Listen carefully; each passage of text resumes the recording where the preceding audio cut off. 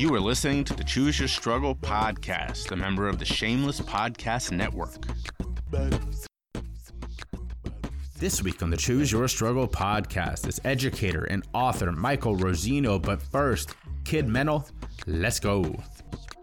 Things ain't always gonna go our way, but you can always win when you choose your struggle. And some battles are for yesterday, but today is for a new beginning. Choose your struggle, and don't worry about what they say, cause you can always win when you choose your struggle. And you can bounce back just as day. Come on and listen to Choose Your Struggle.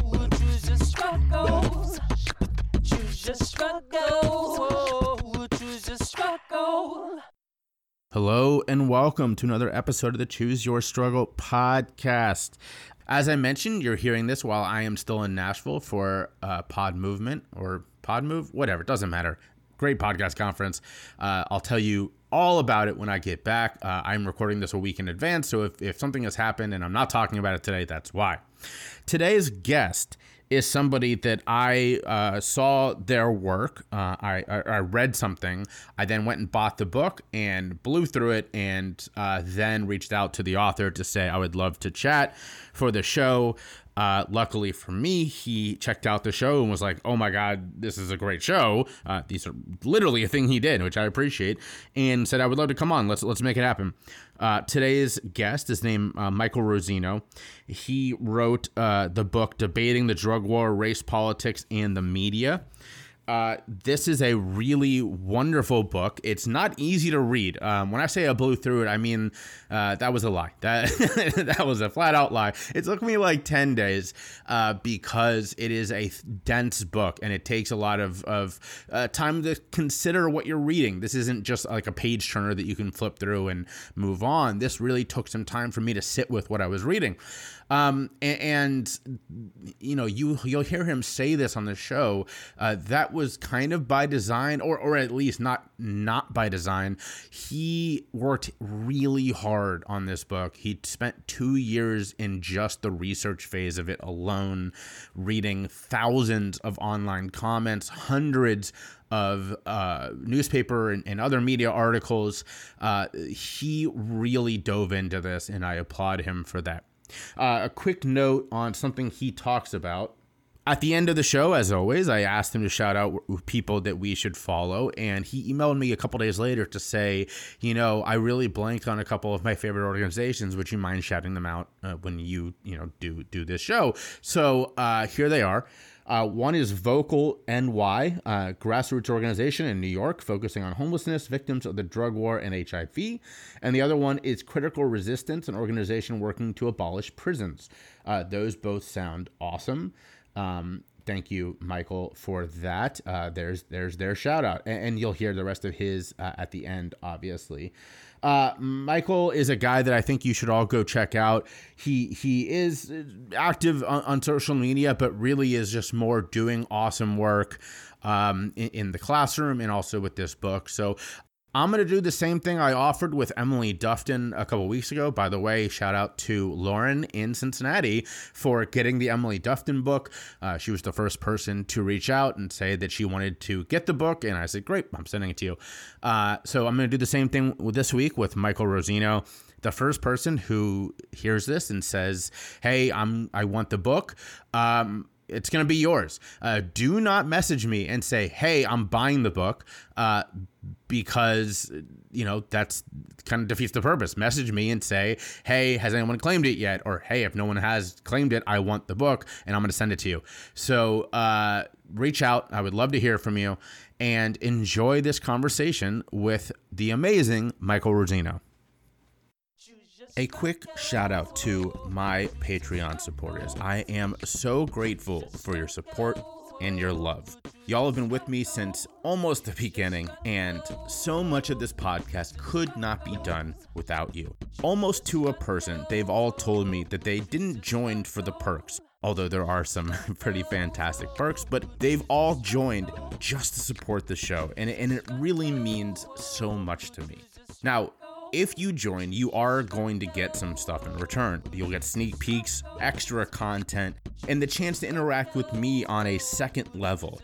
It's really a great way to show support if you love this show. So go ahead and check it out today. Go to patreon.com/chooseyourstruggle. The lowest tier is only $3.40 a month. And there's multiple tiers after that. There's something for everybody. So I truly mean this. Thank you to all of my Patreon supporters. And if you've been waiting to sign up, well, now's a great time. So head on over to Patreon and show a little bit of love. Choose your struggle. Thanks for sharing the podcast with your friends. If you're listening on Apple, please rate and review or check out the review link in the show notes. And don't forget to subscribe wherever you get your podcasts. So I'm Michael Rosino. I am an assistant professor of sociology at Molloy College, which is in Rockville Center. And I'm learning to say on Long Island instead of in Long Island. I am a sociologist that my work focuses on racial politics, issues around drug policy, media representations. I'm also doing some work right now on grassroots democracy and sort of political organizing as well. So that's kind of my next big project. But I'm broadly interested in questions around racial inequality. Where do the present racial inequalities we have come from? How are they impacting people? And obviously, so much of that is tied to drug policy. So much of that is tied to the various ways that the media and politicians have created certain narratives around drug use and deployed, laws and policies against them. So yeah, I just published my first book. I'm really excited for people to read it. It's called Debating the Drug War. Maybe I should save my plugs to the end, but got to get them in. We are definitely going to talk about your book. Obviously, that's how you came to my attention. And for the listeners, that book is Debating the Drug War, Race, Politics, and the Media. But before we really get into that, because as I love to joke on this show, that nobody just falls into this work. Nobody wakes up when they're 8 years old and says, I want to study the war on people that we've called the war on drugs. Mm-hmm. So what was it about this that kind of piqued your interest, and how did you get into this line of work? So I grew up in sort of a predominantly white rural suburb, kind of a nice little suburban bubble. And as I started to really have sort of more experiences around different groups of people, more diversity in my social circle, particularly around race, ethnicity, immigrant status, religion, social class, all those social categories that sociologists love to study. I really became aware of the fact that, our society just doesn't treat all people the same way. And one of the ways that I really noticed that was in just thinking about sort of trying to wrap my head around why it was that certain drugs were treated in certain ways, certain substances. So, like most American teenagers, part of my sort of exploration of myself and my boredom involved, trying different substances, and particularly, I think one of the things that surprised me as much as it, I think, surprises a lot of people growing up. Maybe this is like a light bulb moment for a lot of people who aren't maybe directly impacted by the legal system, is just sort of with that moment when you sort of debunk the dare propaganda that you receive about drugs and drug use, particularly I think around cannabis really being the big one, I think, for a lot of people, that, you begin to realize that, okay, this is actually probably less harsh and sort of less bad for you than alcohol, which is kind of this celebrated substance. I think becoming aware of that sort of inconsistency and hypocrisy, in a very sort of juvenile way, I always kind of had this little sense in my head that maybe something's not right here.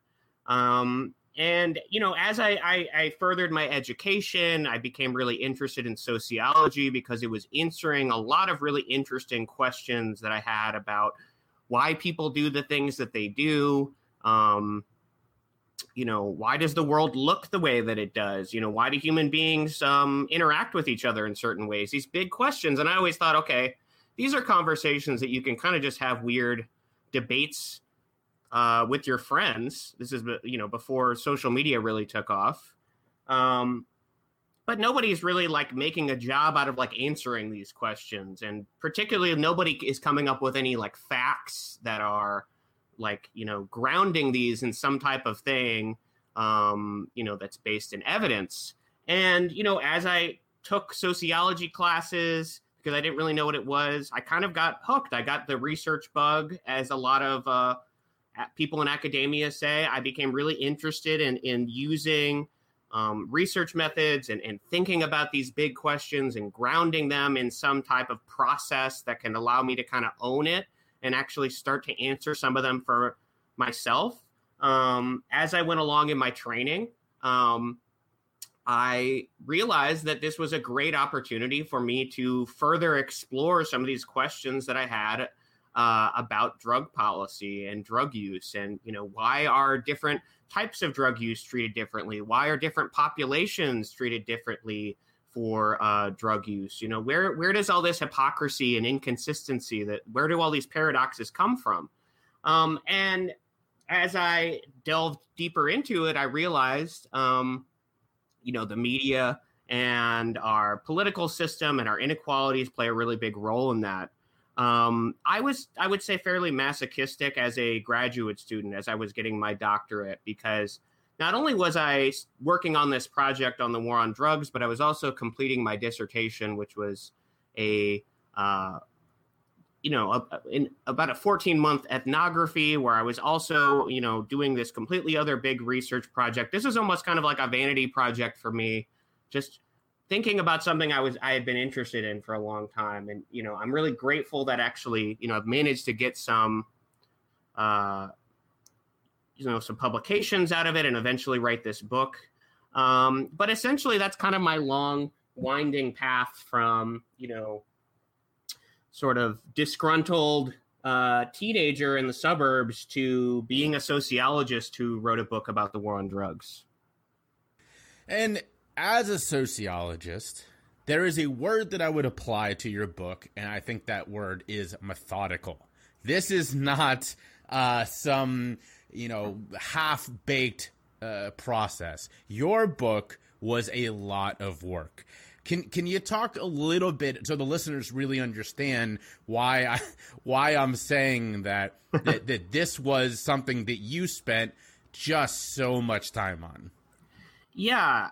Well, I think, first of all, I have such a deep respect for anyone that writes a book, because, the writing, beyond just the research was a whole nother thing. But, sociology is an empirical social science. That means I can't just make claims that are based on anything other than evidence. The book is filled with citations. The book is filled with evidence.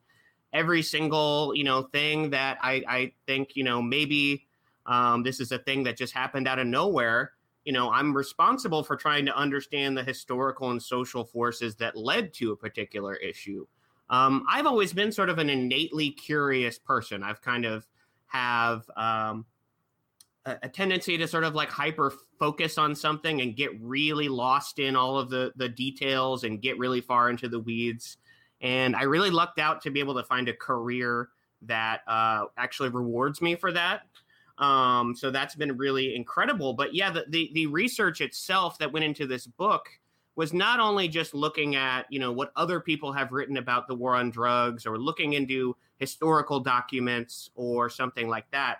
I would say the part that was the most tedious and difficult was that the book, sort of the core of the book is me essentially doing an analysis of thousands, around 3,000 newspaper articles that have been published since the early 80s on the war on drugs, as well as, 300 articles, about 3,000 internet comments that were posted on news sites that discussed the war on drugs. And that process itself was very daunting, very draining. As anyone who spent any kind of significant time online knows, the comment section is about the worst place you could possibly go. I would recommend, maybe, especially after this, that people maybe stay away from the comment sections or take a break if you feel pulled into it. If you feel that that endorphin rush or that serotonin, to get pulled into a random argument. But it was a really great source of data for trying to understand just something really basic, which is, what are people saying about drugs and drug policy? We've for so long, the war on drugs has been this hot button issue. Everyone has opinions about drug policy, and since I've written this book, I've received so many unsolicited opinions about drug policy, how the government should handle drug use, what types of things we should be worried about, what's at stake. And so what I really wanted to do is look at, like, what are the overall themes? What are the big ideas that are really shaping this debate? And then where do those ideas come from? And how are they determining some of these things that we might all be noticing about sort of like the paradoxical treatment of people and substances? And so I would definitely not recommend reading thousands of internet comments, but it definitely paid off for me. And it really gave me a really holistic view, a big picture view of the types of points and ideas that really have played a big role in our drug war debate, our drug policy debate as a society. Yeah, I love that, rule number one of the internet is stay out of the comment section. And rule number one of your book was, I'm going to wade into the comment section. It's very impressive. If you had to guess, how long did just the research part of this book take you? I would say just the research part was maybe about 2 years. Oh my God. I was going through a phase where I was really kind of in this, like, grinding things out, like almost workaholic phase. I was a little bit younger. I really can't do that anymore. And, I'm glad I kind of have slowed down. But yeah, I can remember, for instance, being on winter break. I'm at a family member's house, and it's like a few days before Christmas. And what am I doing but just sitting here reading racist internet comments, because I think at some point it'll pay off in some kind of way. So, yeah, I mean, doing this kind of research, it takes a lot of dedication and a lot of time and energy. Usually it has to be something that you really care about, I would say. I think that's really what kind of stuck me with it. It was like, I really want to figure this out. I really want to understand why things are like this in really, like, a really broad sense. And it for me, the research was actually transformative of how I think about and view all these issues. So, it had a really profound impact on my own perception of things like drug use, drug policy, race and ethnicity. And so that was actually a really good experience for me as well. So your book starts with 2 chapters, or the first chapter, the introduction, is a really interesting couple of 20 pages or so for anyone who wants a sort of a broader view. But then you get really down to the nitty gritty in this. And I think personally the most fascinating part of your book was chapter 3. This is just my own opinion, obviously, but which is about how the media frames the war on drugs. And I kind of came away from it. And this is one of those places where you can tell me, no, this is very wrong. But I came away from it honestly believing, if it was not for the media, while the war on drugs would have continued to be the disastrous policy that it has been, the blowing up to a broader scale to being a social encompassing issue would never have happened. Am I right on that, or am I way off base? I think, it's really difficult to say. I think that's a difficult hypothesis. Can we imagine a world without the media? I mean, we're doing the media right now. So even a sociologist, I don't think, can really wrap their heads around that. But I think you're definitely right in the sense that the media plays a much larger role than we often think in sort of constraining our policy debates. On one hand, amplifying certain voices, on the other hand, silencing others. And I think, the amount of one of the things that I think is really interesting is the spaces that have opened up for people to express their experiences, thoughts, and opinions on something, on an issue like this, has had definitely an impact on how things are discussed and talked about. I obviously, the trends that I looked at were fairly consistent from about the early 80s to the early 2010s. But who knows what this might look like if I were to go back and do it now, particularly after sort of America's quote unquote racial reckoning, the backlash to that racial reckoning that's taking place right now, the explosion of specific types of social media that are shaped by algorithms. All of those things, more than we'd like to think, are influencing these big public debates that are shaping the way that people think about big policy issues. So every time we think about a policy and we think about that's policy outcome, the media plays such a big role in shaping public perceptions.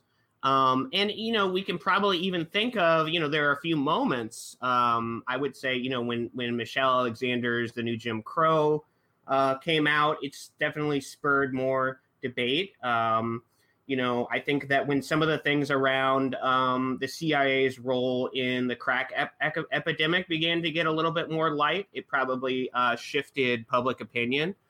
But when it comes to how the media frames the debate, as the chapter is called, the media has had actually a pretty consistent narrative on the war on drugs. It's particularly around sort of why the war on drugs or drug policies need to be reformed. And that's what I found to be so fascinating, is that certain arguments for reforming drug laws were so consistent, almost like accepted wisdom of like, you kind of have to talk about these points if you want to argue for reforming our drug laws. And you kind of should not emphasize these points because they're less convenient. And seeing that so across the board, across, whether it was local newspapers, big newspapers, like I said, over decades, that was surprising to me. I actually expected to see a lot more change. So, yeah, really, I wanted to highlight the role of the media and what it does and how it influences these conversations we're all having. You discuss what I think is a really interesting, or let me say this a different way. You put a name to something that I think is a very understood concept, but you discuss it through the lens of the war on drugs here, which is you call the common sense myths. Mm-hmm. Can you talk a little bit about that idea and how they come into play on this topic? Yeah. So common sense myths are things that I think most people believe to be true or just kind of accept as a fact, particularly when it relates to, we can really ground it in these examples of the war on drugs, but things that people believe to be true or accept as sort of, well, that's common sense, that's obvious, that it turns out are complete myths. When we look at almost any drug policy, particularly punitive drug policies that are about punishing people for drug use, there's always some kind of myth that is exaggerating the moral or public health impact of the drug use itself in order to depict it as a threat to justify some type of reaction. And these myths, so for instance, one of the myths that I really identified in the book is I think most people don't know that for the majority of, the best available evidence that we have about history and what's going on right now, the majority of not only drug use, but drug sales and even drug distributing, drug trafficking is done by white people. It's done by people who are of, European origin. Considering the sort of moral panics that people have about violent urban gangs or about, these sort of foreign drug smuggling rings that really pose a threat, just that one basic myth has shaped so much of the way that even drug reformers talk about the war on drugs. So, there's this assumption that the war on drugs is bad because it empowers and gives resources to these violent, criminal, usually, racialized others who are either, Black or Latinx. Those tend to be depicted as like drug criminals in the media. And just that one misconception even shapes those kind of reform arguments that this is, that violent Black and Latinx gangs and people are the primary, dysfunction of the war on drugs, that it's created this quote unquote black market. And so, seeing how those myths become common sense, what their function is and how they're impacting the debate and the policies, I think is really important. And really what I want is for people to push back against those myths. That's why, I hope that more people will read the book so that when they're having conversations about drug policy or drug use or something like that, if nothing else, when one of these myths or assumptions is alluded to, that they can actually push back and say, well, that's not actually true. And then that actually changes the entire scope of the conversation. Just some of these basic facts that researchers have found and proven that have been kind of, locked out of the debate. They haven't been accepted as truth. So that's one. There's obviously quite a few others in the book. At the risk of spoiling it, I won't talk about those. Well, that we're going to talk towards the end about things we can all do with some of this information. But before we get into my next round of questions, let's pause real quick. And if you wouldn't mind shouting out where people can find you online, where they can buy the book, anything you want people to know. Absolutely. My Twitter handle is Michael Rosino. My last name is spelled Rosino. I'm pretty active on Twitter. I guess I didn't really learn my lesson after doing this research. But I do use it as a space to, talk about not only my work, but to publicize relevant, political activism going on in communities, news stories, research, information.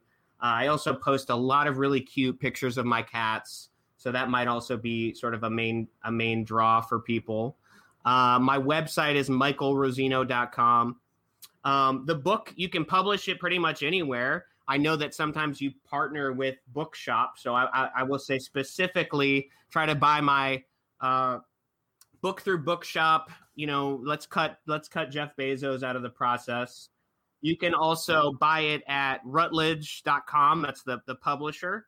But it's pretty much available at any major online retailer as well. And if you happen to be someone who's teaching a class about drug use or drug policy, you can also get a review copy through the website and get a free copy and consider using it in a classroom, because it does have discussion questions. It has a glossary.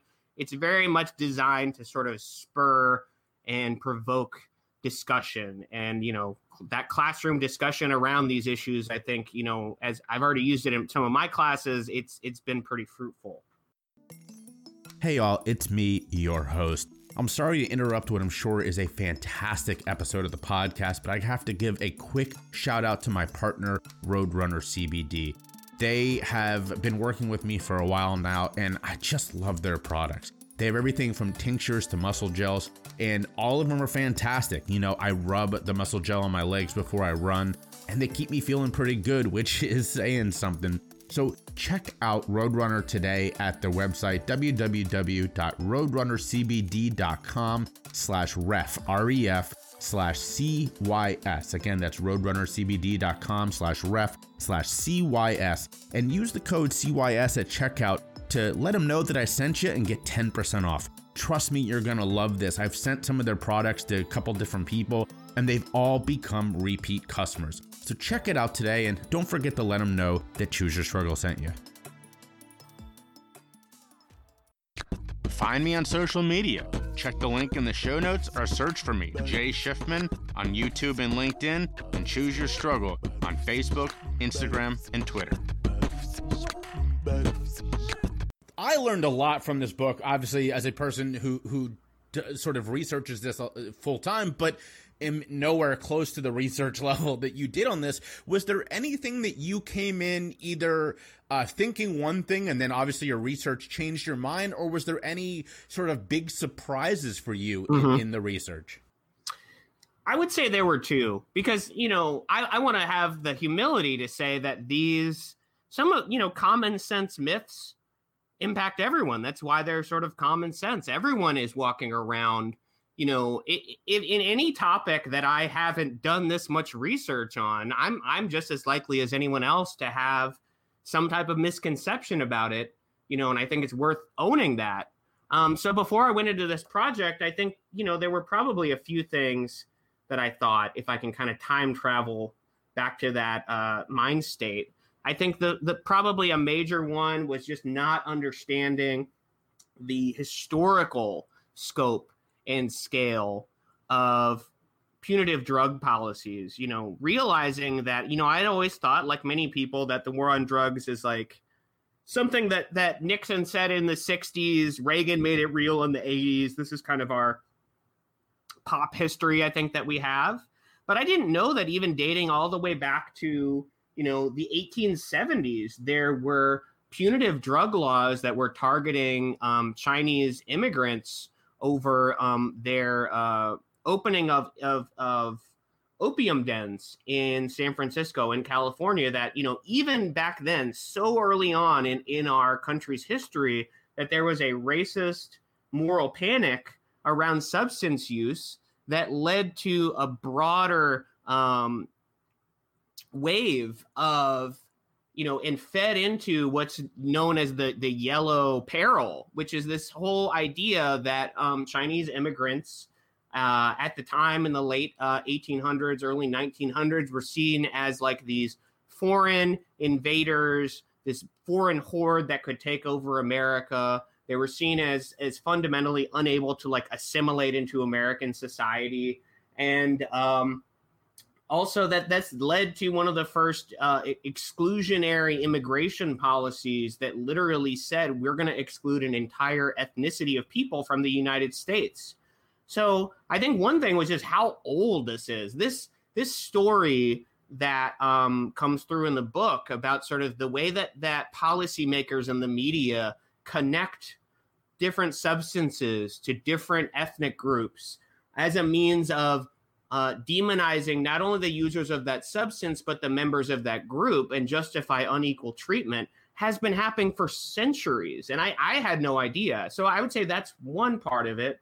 I think the other part of it is that I just really didn't understand that discussions of racial inequality and racial justice have played actually such a small role in the public drug policy debate over the past few decades. So at the risk of spoiling maybe another myth is that I think, all of us I think a lot of people who really delve into the war on drugs, I think a lot of people are familiar with reefer madness, the crack epidemic and how that corresponds with targeting certain communities, or the different scares that have happened around different substances.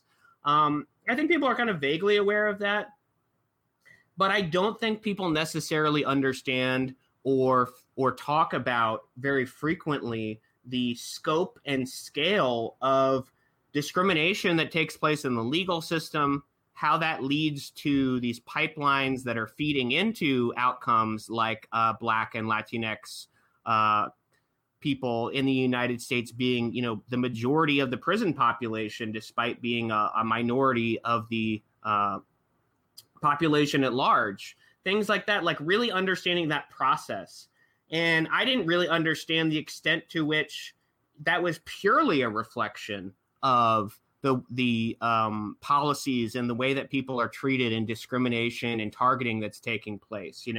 Before I did my research, I probably would have thought, well, maybe that's going on. But I think anyone a sociologist who studies inequality, it's almost like you're taking like a conspiracy theory and then you're going, oh my God, there's so much evidence for this.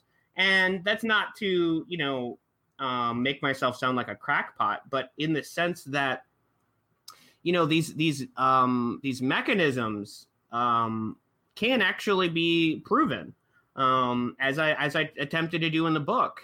And so I think I just wasn't aware of where those disparities came from. I was aware that they existed. I thought they were kind of fucked up. I thought it wasn't good. Maybe I had some sense of that. But I think that was one of the things that really blew my mind is just not only the historical scope, but how much of issues like mass incarceration or the hyper policing and incarceration of certain communities is so deeply linked to drug policies and how they're enforced specifically. So 2 points on that. Number one, I really appreciate the highlighting of the historical context, because that's something that I talk about, probably my listeners would say ad nauseum on this show. But the second point that I think is so interesting is that another thing that your book does so well is really cast a net to show just how many different arguments are being used when we talk about this topic, both positive and negative, right? You have people on both sides of the war on drugs who talk about it, as you've been saying, from a criminal justice and a racial standpoint. But the bigger one, if I'm reading your book correctly, was actually a financial discussion, which I found fascinating. Yeah, I think, that really has. So there were kind of two big ones, I guess I would say. The actual biggest one is an argument that we hear all the time, which is the war on drugs has failed, that it's dysfunctional. The second largest is one that I think we're also all familiar with if we've been following drug policy, which is that it's a financial issue. That, people talk about how much taxpayer money has been basically thrown in the trash, as a way of putting it. There's kind of this libertarian argument that it's a waste of taxpayer dollars. It kind of corresponds with the argument about the war on drugs being a bad investment because it's a failure. What it was intended to do and what it's failed to do is really not clear, because, very critical types like myself would say that the war on drugs was intentionally designed to reproduce racial oppression. And so it's been very effective at that. I wouldn't consider it a failure. Maybe by some of the talking points that are used to uphold it, it's been a failure. But the financial argument is so interesting because we can see glimmers of that in the current debate around cannabis policy reform that are taking place in, at the state level right now. So many states have recently legalized or decriminalized cannabis. I think there's a growing consensus that, federal decriminalization is likely inevitable at some point. And it's interesting because, I even was thinking when Governor Cuomo announced that he wanted to try to look at legalizing cannabis in New York. His first argument that he led with for why it was good was all about that it would generate tax revenue, that it would generate money for the state, that it would stop sort of wasting money on failed programs and policies. The secondary argument that I think he was making to communities, but not to elites, to the actual communities impacted by the war on drugs was, okay, yeah, also, there's like unjust policing practices and like people are being stopped and frisked and like, that's bad too. But more importantly, we can raise a lot of revenue for the state of New York. We might be able to lower the taxes of some elites because we'll get all these sales taxes. It'll be a boon to industry. We'll get all these weed entrepreneurs into the state and it'll revitalize the economy. and these types of arguments really take precedent a lot of times and kind of eclipse the very real human toll of the actual war on drugs. The injustice and oppression side of it is oftentimes eclipsed by just this idea that it's such a this untapped industry. And I think, capitalism creates a lot of perverse incentives for the interests. For any type of reform to happen, it kind of has to align with some argument that economic elites can kind of wrap their heads around. And I find that the financial argument has increasingly become that argument for a lot of drug reform policies that sort of make it seem like, okay, this is common sense. People can also get rich off of it. People that are already very wealthy can invest and make millions or even billions of dollars off of this emergent industry. So I find that to be really interesting and fascinating, especially as we talk about the emergence of the cannabis industry. Who are the players involved? Who's benefiting from it? Who's being locked out? We can kind of see the toll that this purely capitalistic sort of financial reasoning has actually played in some of the outcomes we see in how these policies actually play out. So, I think, and like I said, I think these aren't frames that are going to blow anyone's mind necessarily, because if you've had a conversation about drug policy, you've probably heard some of these, many of these points before. People can kind of just list them off. But really looking at the impacts that it has on the debate and our policy was really fascinating to me. So couple points on that and into my next question. That is, I think, a really important distinction to make, because there has been, I would say this is a minority, but there has been a if you keep track of some of these storylines, attempt to sort of rewrite history in the sense of, people realized the rights of their wrongs and they decided to legalize cannabis. That's not what happened. Mm-hmm. We've never once heard a person in a boardroom say the words, "I was wrong about the dangers of cannabis." While we have had incredible people, like past guests on the show, Mason Tvert, who really helped get Colorado and California to legalize, all of the changes afterwards have been because they were able to make money off of it. Absolutely. So the question I guess I have for you going into what I mentioned before is, number one, do you see that as a viable way to then help decriminalize or legalize other substances? And number two, sort of using that as a springboard, what can we do with all of this incredible information in your book to affect positive change? I would say that, that's a really interesting question. I think America right now is really gripped with, I guess, what I would call like cannabis exceptionalism.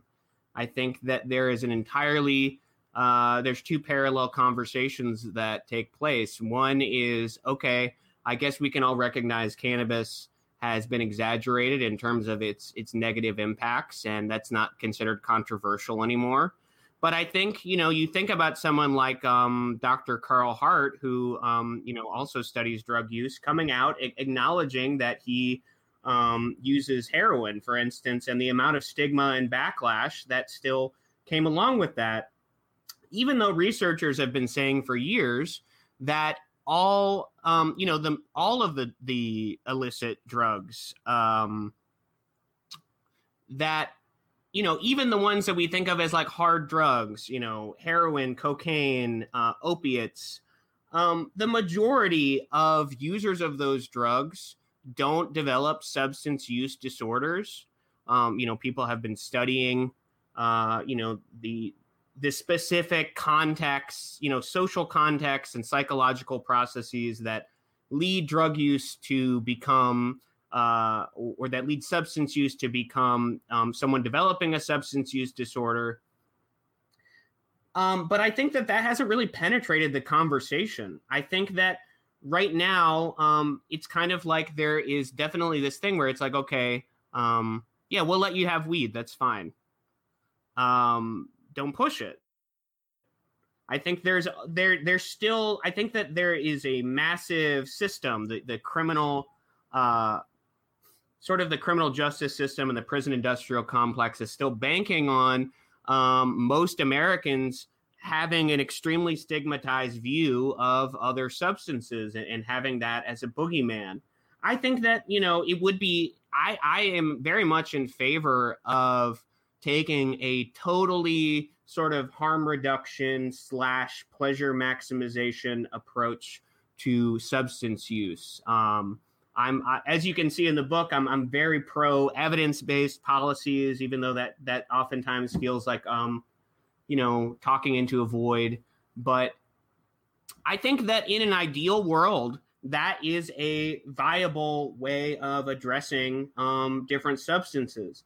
I'm not sure that creating a profit incentive is necessarily creates healthy incentives for just about anything, including, when I talk about how the media is run or anything. I don't know that there should necessarily be a profit incentive. And I would actually probably prefer if the cannabis industry were maybe more of a nonprofit industry. But I think it's entirely possible to, imagine a system where we entirely cut the legal system out of it and entirely remove the punitive aspects of our approach to all drugs.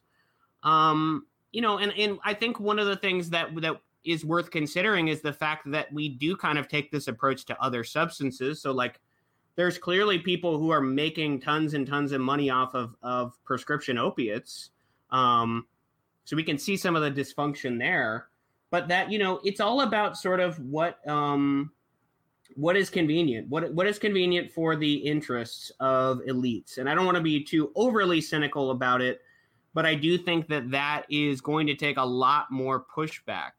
And I think the important thing is once again, pushing back at the stage that we're at is just pushing back against the falsehoods, pushing back against the myths, and not allowing these dominant narratives to stigmatize our fellow human beings who use substances, whether they're struggling with a substance use disorder or they use substances in a way that isn't disordered and isn't disrupting their lives in any kind of way, that they're human beings who deserve support and care. I think pushing that kind of idea, I think, is really crucial for even getting to that next phase where we can say, okay, how do we actually want to treat this as a society?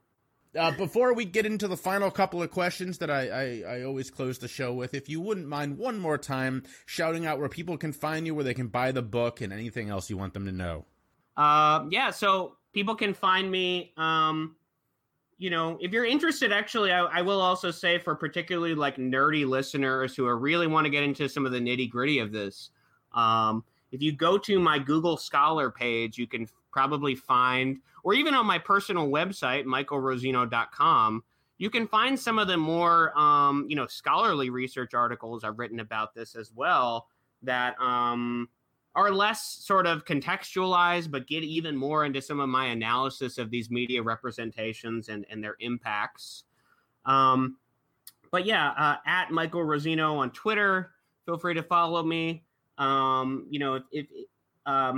email is mrosino@malloy.edu. That's my work email. But if anyone's interested in collaborating or connecting, if there's anything you want to do with maybe some of this research, or you think some of the information that I'm providing can be helpful to you personally or an organization, I'm always happy to do interviews, guest lectures, talk to people. I love to connect with other people who are active and passionate about this kind of work. So please feel free to reach out to me in any kind of way like that.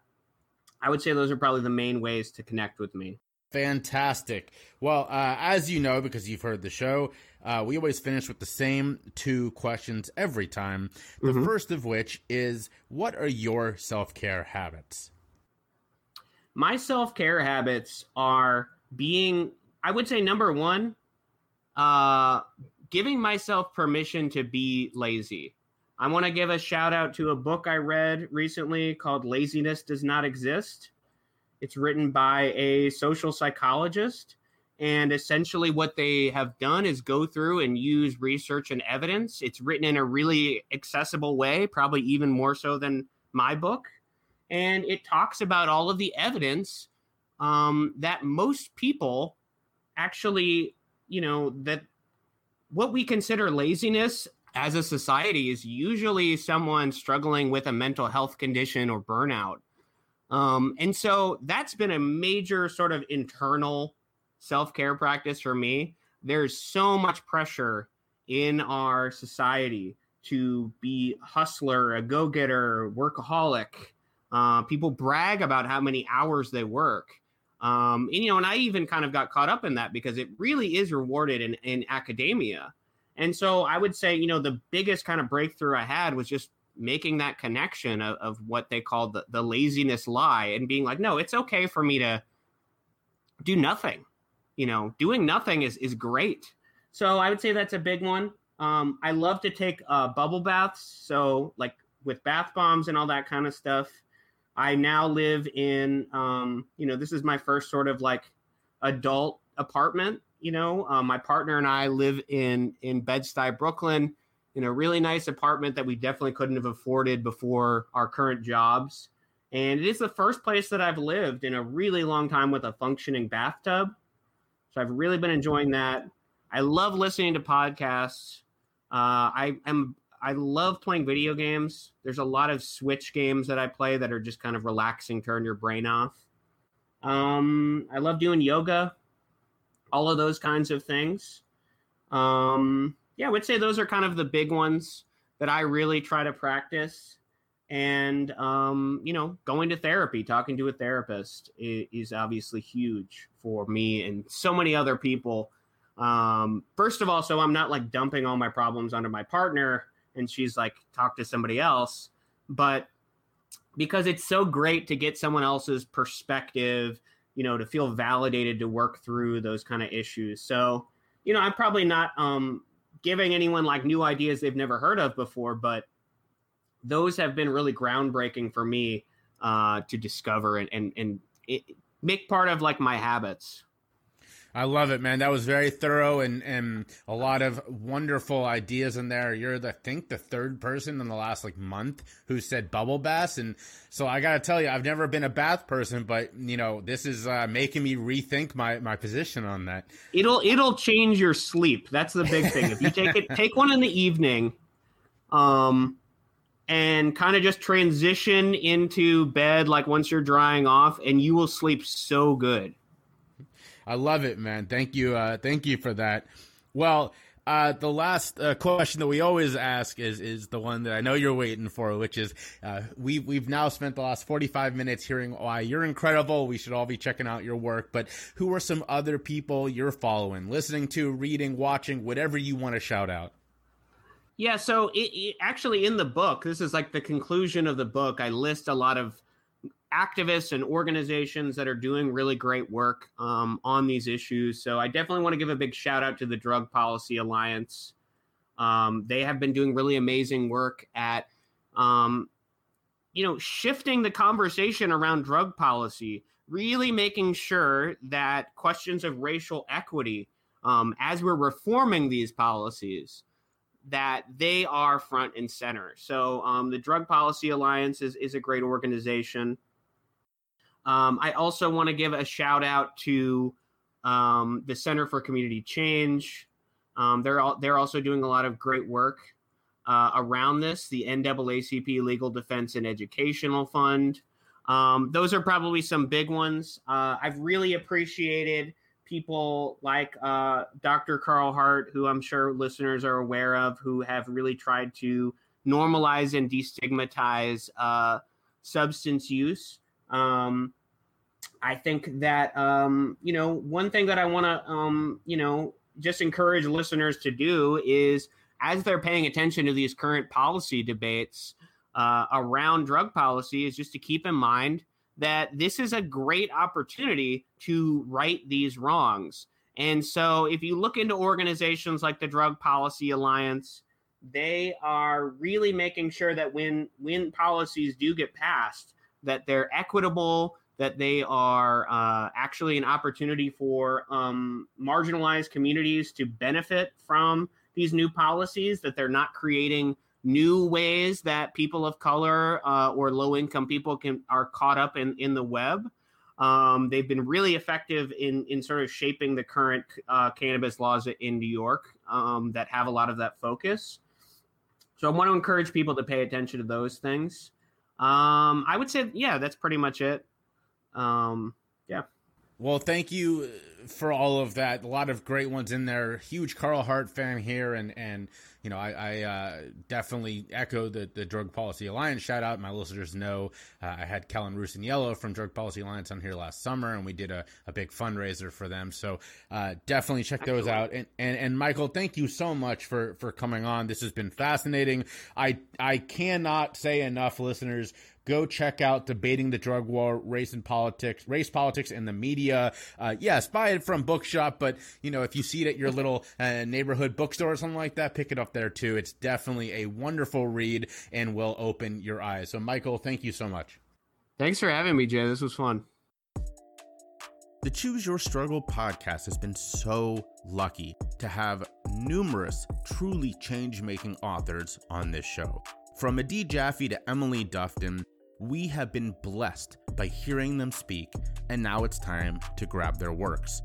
Now, you could go to Amazon if you wanted to shop online, but let's be honest, that's not the right choice. So I'm going to invite you to head over to my partner, Bookshop. If you go to bookshop.org/shop/CYS, again, that's bookshop.org/shop/CYS, you're going to find all of your favorite books, and you're going to support the podcast in the process. But that's not even the best part. Bookshop has an incredible program that allows you to select your favorite mom and pop or neighborhood bookstore, and they will give them some of the proceeds from your order. Now, living here in Philly, that's been a really hard choice because we have fantastic bookstores all over, but I selected Harriet's, which is a truly wonderful Black-owned bookstore in Northern Philly. I love it. My wife loves it. We go there as much as we can. Honestly, why would you go anywhere else? So again, go check out Bookshop at bookshop.org/shop/CYS. You're going to find the book you're looking for. You're going to support your neighborhood bookstore, and you're going to support the podcast in the process. So check it out today and go ahead and buy that book you've been waiting for.